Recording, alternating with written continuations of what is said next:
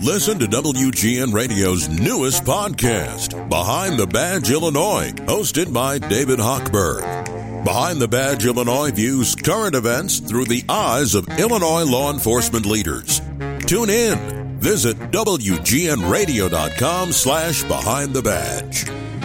Kyiv has come under a missile attack this morning. That's where Joseph Lindsley is. Let's go to Ukraine right now. Joe, are you okay?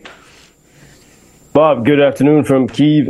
Yes, in fact, I didn't even hear any of the explosions because the missile defense system here in Kyiv worked so well that the missiles were swatted away before they could even reach the city. So I saw some photos of a giant crater far, sort of in the well beyond the outskirts of the city. So it was a big success here in Kyiv. But this was one of these, sort of kind of weekly major Russian missile attacks that they've been doing since December of last year. And several cities throughout Ukraine were hit, including Lviv. A girl I know in Lviv sent me a haunting video from her building. You could see or you could hear the missile flying overhead. It seemed like it was going beyond Lviv. But just, to hear that sort of demonic sound in the air is a terrifying thing. Air defense worked pretty well in Lviv. There were some injuries, and some 400 windows were blown out, but no major destruction. Several schools, there was a school and some other places that were damaged, but no buildings were destroyed. So, once again, just sort of, weekly Russian attempt to keep Ukraine under threat, but for what purpose? It's hard to see exactly what they're trying to target. And we have. While this is happening, it's also important to note the news of, it really is a big story. And now there's plenty of good evidence that the Ukrainians did indeed destroy a Russian ship in the Black Sea, the Caesar Kunikov. And so, this is Ukraine doesn't have a navy. This is really the work of Ukraine's HUR, the intelligence unit of the Ukrainian military. And it's extraordinary what they've been able to do to what was once perceived as a very mighty navy. And I would say the other big news, obviously, the strange news yesterday. I mean, there's strange news all around us. But Republican Mike Turner on the Intelligence Committee, who was actually he was just in Kyiv a few days ago in the House, he warned sort of this very urgent, cryptic warning about a mysterious national security threat. And it was a strange moment of some kind of bipartisan unity. Leading Democrats also agreed that there was some strange national security threat that had to do with Russia's ability to launch some kind of nuke in space and maybe to attack satellite capabilities. Jake Sullivan, who's the White House's national security director, by all accounts, Jake Sullivan seems to be in charge of policy and of many things in the White House. I think this is becoming increasingly apparent. While the president speaks about ice cream at the Super Bowl, Jake Sullivan is the guy making a lot of key decisions, it seems. And he responded to what Mike Turner said and said that everyone who needs to know is aware of this strange, mysterious threat, and that they need to act urgently on it. Some Republicans and Democrats have said that this information needs to be declassified so that the nation can figure out, what exactly is going on. And of course, this occurs with the backdrop of, this spending bill, not just for Ukraine, but for Taiwan and Israel, and to deal with the border situation. So there's a lot of maneuvering there. There's a lot of people who are skeptical of what's happening in Washington.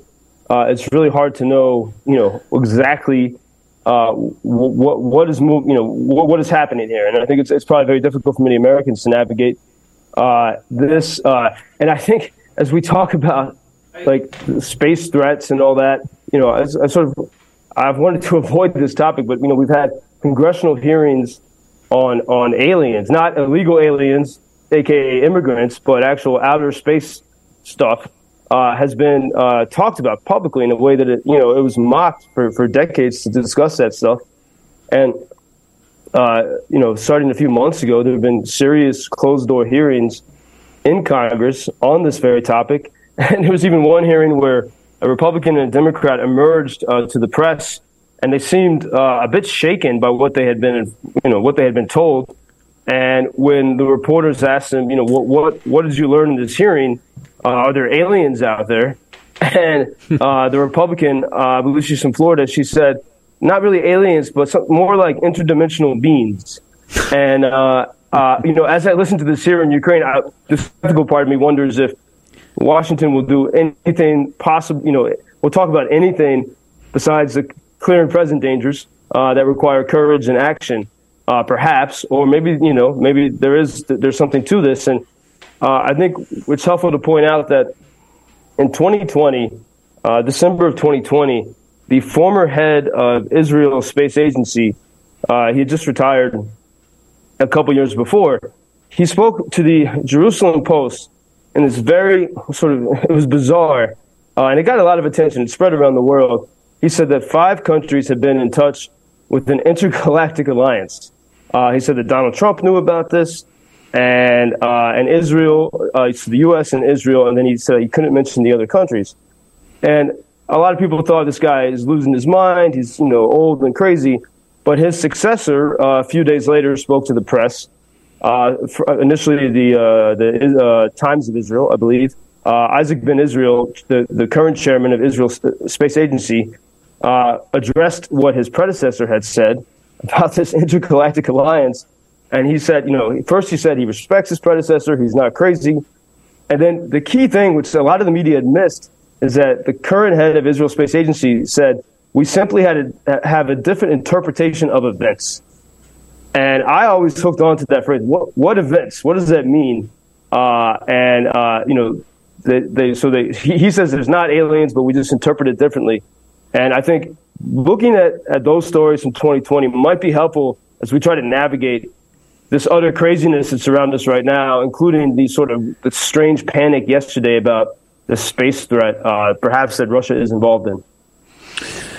Yeah, we still haven't gotten confirmation on what that was about, but as you say, most of the reports are centering around Russian nuclear capabilities in space. And meanwhile, where you are there, President Zelensky is vowing to clear the Black Sea. And by the way, has Russia said anything about the attack with the Ukraine forces sinking that warship in the Black Sea?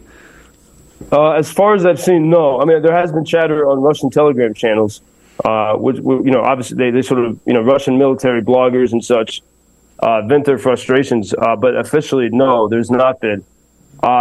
There is, interestingly, when we think of that. Tucker Carlson's interview with Putin, or Putin's lecture to Tucker Carlson last week, there was one thing that Putin said that was very true, and perhaps this has been missed, but he said, this current war, Russia's invasion of Ukraine, is happening because of events in 2014. And that's true. But it's the question is, okay, what were those events? What was the interpretation of those events? And I've been talking with a lot of people here in Kyiv the past days, because 10 years ago this month, especially in the city of Kyiv, Ukrainians were in the Maidan, the public square, insisting that they saw that Russia was trying to get a firmer grip on their country, and they saw time speeding up, and they were just going to be sucked back into a Soviet system, and they really wanted their freedom, and so they stood in the square. In that cold winter 10 years ago, and the secret police began to attack the people, and that awakened the nation. And I've spoken with so many people who were part of that revolution, which really, the revolution consisted of people building barricades around the main square, and they just stayed there. They lived in the main square, all different ages, different religions, different political parties, and insisting on being free. And yesterday I interviewed on Zoom, a Ukrainian warrior at the front, down in the Zaporizhia front, called Valentin. And he said, I said, because a lot of Americans, when the ones who know about that revolution 10 years ago of Maidan, the public square, they think it was created by the U.S. State Department. And so I asked this soldier, I said, he was there at Maidan, and that's why he became a warrior. I said, what do you think when you hear that Americans think that one person at the State Department created this? And he said, he had almost had tears in his eyes. He said, it hurts me. He said, we risked everything for our freedom. And Putin knows it. Like, if that revolution had never occurred, there would be no war today, because, well, there would be no war in Ukraine, because Ukraine would be controlled by Russia the same way Belarus is. And as most Ukrainians say, Ukrainians could very well be part of a Russian army that would right now be threatening all of Europe. But because they said no, they're not part of that. And it can be easy to miss that part of the story and see just how much worse off we could be if the Ukrainians had done it. And I spoke with another friend who was there in the Maidan, in the public square here, and he said this was the first, that was the first successful Ukrainian state. Just people there living in the cold in tents. He said, and I've heard this so many times, they had their own healthcare system, they had food, there was no crime, there were no fights, they had religious services, and the people made their state there in the square until the regime got so scared that they fled to Russia. And now, 10 years later, Russia is trying to take it all away. Good to remember all of that. Joseph Lindsley in Kyiv. Joe will check in with you again tomorrow, but if you encounter any aliens from outer space before that, please let us know, okay? You as well, Bob. Keep vigilant. Yeah.